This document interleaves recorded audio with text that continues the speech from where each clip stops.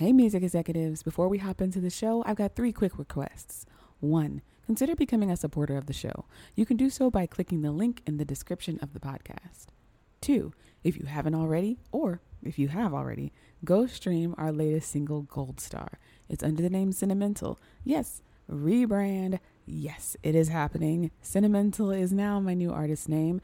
Nonetheless, go stream the new song Gold Star that myself and Dank Studios just released. Number 3, if you're looking to promote anything on the Music Executive podcast, please email me at sentimentalproductions@gmail.com. We are expanding. The Music Executive has been here for 2 years, and now we are at a place where we are getting numbers, honey. So please email me at sentimentalproductions@gmail.com.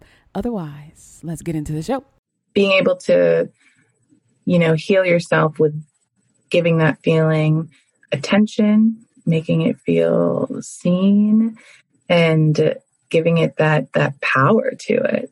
That has been one of the most inspiring things for me for the songwriting, is just naming the feelings.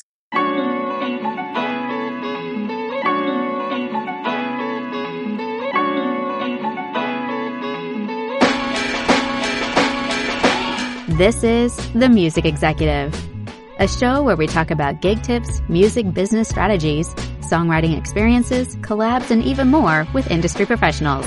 Let's get into it. Hello, and welcome to the show. Today we have an amazing guest, Jenna Funicella, who has actually been working in education and is currently a high school math teacher. So why in the world do we have Jenna Funicella on the Music Executive? Well, Jenna has done an April Song a Day challenge where she has written one song every day. And today we're going to talk about how to sustain that and the steps she was taking, not necessarily in order, but the steps she was taking to write songs every day. Because if you're a songwriter out there, you know that's a big challenge. And if you're not a songwriter, you know that's a big challenge. But I think it's been beneficial for her. Jenna, if you could pick any superpower, what would it be? Ooh, thank you so much for having me. This is so exciting. I'm so happy to be here. Any superpower, what comes to my head that has never done me wrong is just the teleportation, like just getting rid of that travel time and being able to bounce into all these different spots. Nice. I like that one. That's definitely a one you don't usually hear. People usually say like flying or being invisible or something like that. That's a cool one though. X-ray visions, sorts like that, but that's a cool one. I like that one. There's so many great ones. For sure. Now, Jenna, today we're going to talk about your April Song a Day challenge. What was that like, and what was the goal that you were looking to accomplish with that? Yeah, so the goal I think that I was really looking to accomplish was to be creating and to not get blocked in thinking that this wasn't going to be the right word, or this wasn't going to be the right chord, or the melody was not what I exactly wanted. And just to get into that production vibe where something has to be produced every day. Something's coming out. So let's just get that magic coming out. Yeah. And the process itself was just really interesting because songwriting is pretty new to me. I've been doing a lot of cover songs and exploring music and getting into it, and also writing. So being able to fuse those two together just to, show myself that I can do it and I can embody that energy. It was powerful. Yeah. And did you meet your goal? Like, did you meet your challenge? Did you have how many days in April? 30 days. 30 days in April. So you got 30 songs. Did we make that? I made it. Very nice. You should be proud of yourself. That's awesome. That's really awesome. Yeah. Now, let's talk about some of the steps we were taking. And as I said earlier, this is not necessarily in any particular order, as those in the audience know.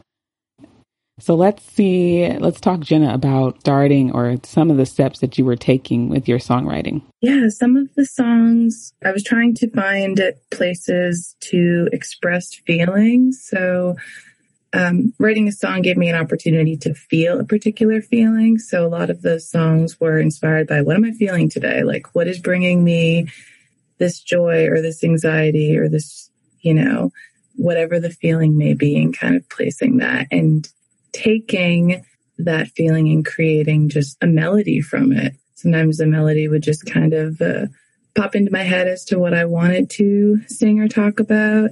And then I would just explore it and stretch it out. And then there were other times when I would go back to my writing and be like, I don't have a feeling today. Right. I need to go to a past feeling and give that some attention.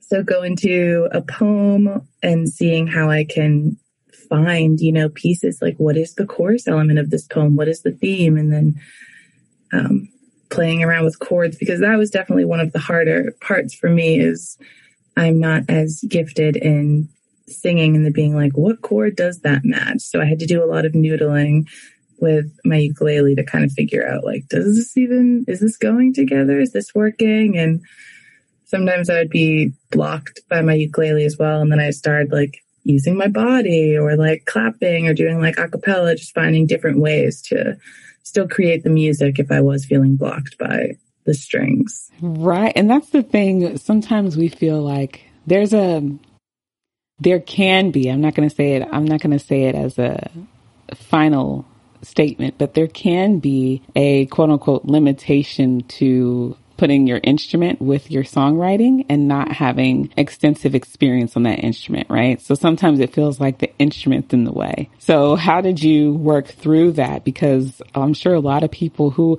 are starting to pick up guitar, or pick up ukulele or the piano or whatever the case may be, how do you work through that? And, you said you noodled on your strings, but how do you really work through that? Yeah, it was challenging, especially with the ukulele, because that has such a particular sound. And sometimes you're playing it and you're like, I feel like a lot of these songs are sounding similar. So for me, I went out, I bought some other little minor instruments that I could play with, like a tambourine, a little egg shaker, and just kind of finding other ways around me that can make those types of melodies and flow with the words, because the melody and the words were always the easier part for me, but then the matching with the instrument became challenging. So I would try just Googling a bunch of different chords, also using like websites that tell you which chords sound good together, because those exist, which was so helpful. So I was just like, fine, okay, it says these 4 chords sound good together. Let's just do 2 strums here and then a fast drum. What does that sound like? Just really exploring and keeping an open mind and being gentle with myself that like, I may not know what is going to sound good, but the only way to test it out is to strum, and when it sounds right. Yeah. And the thing is like too, when you're starting with the melody, talk about how you work through that melody, because the thing about the melody, you have to be memorable, right? So have you ever written your songs and you're like, yay, this is a great melody. And then the next day you're like, I don't even remember what, what I wrote. So how do you work through that, making melodies that are memorable? Yeah, that is definitely something I faced, which then I started just voice recording. Like whenever I got a little melody in my head, I just picked up my phone because I'm like, I have forgotten before and thought that I had this, beautiful melody and think that you're going to remember, and then you don't.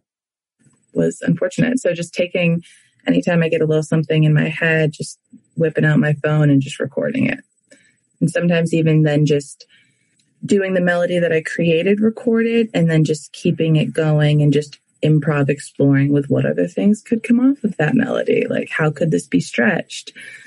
So as you've worked through this process of writing a song a day, and that's not where you stopped. I'm sure you've still written many songs since April, because it is now December 2020. What is one thing that you learned that you're like, this is a good way to start a song, whether it be with the concept, like you found this is a solid way to just start, or what is one thing you learned that you should keep doing? Yeah, I think the most important thing for me was just attaching it to a powerful feeling that you're experiencing, and being able to, heal yourself with giving that feeling attention, making it feel seen, and giving it that power to it. That has been one of the most inspiring things for me for the songwriting, is just naming the feeling. So being able to, acknowledge what you're going through and give it some attention. Right. Making it real. Put it into words, making it real. So y'all, Jenna has some amazing music. She's really a great songwriter. I love listening to her music. Jenna, where can the audience follow you? I am on Instagram as Angel Funi. So that's Angel, Funi, and then an underscore. And I'm also getting my Angel Funi up on Spotify, Apple Music, Amazon Music, anywhere where it's streaming, which is really exciting and new. So that's where you can find me. Nice. Well, y'all follow Jenna and reach out to her, as she has graciously been on the show, and she's really fun to talk to, as you can tell. Now, we have a beautiful song that she's written that you're about to hear, and it's called Special Treat. And Jenna, it's been amazing having you on the show. Y'all, I'll talk to you soon. Take care. Thank you so much. Bye. 'Cause then I won't be feeling hungry. You give me all the sweetness I need. You fill me up like a buttercup. Life is tastier with you. Life is tastier with you. Don't forget to leave a rating of the show. It helps to make us better. Thanks so much. Y'all take care.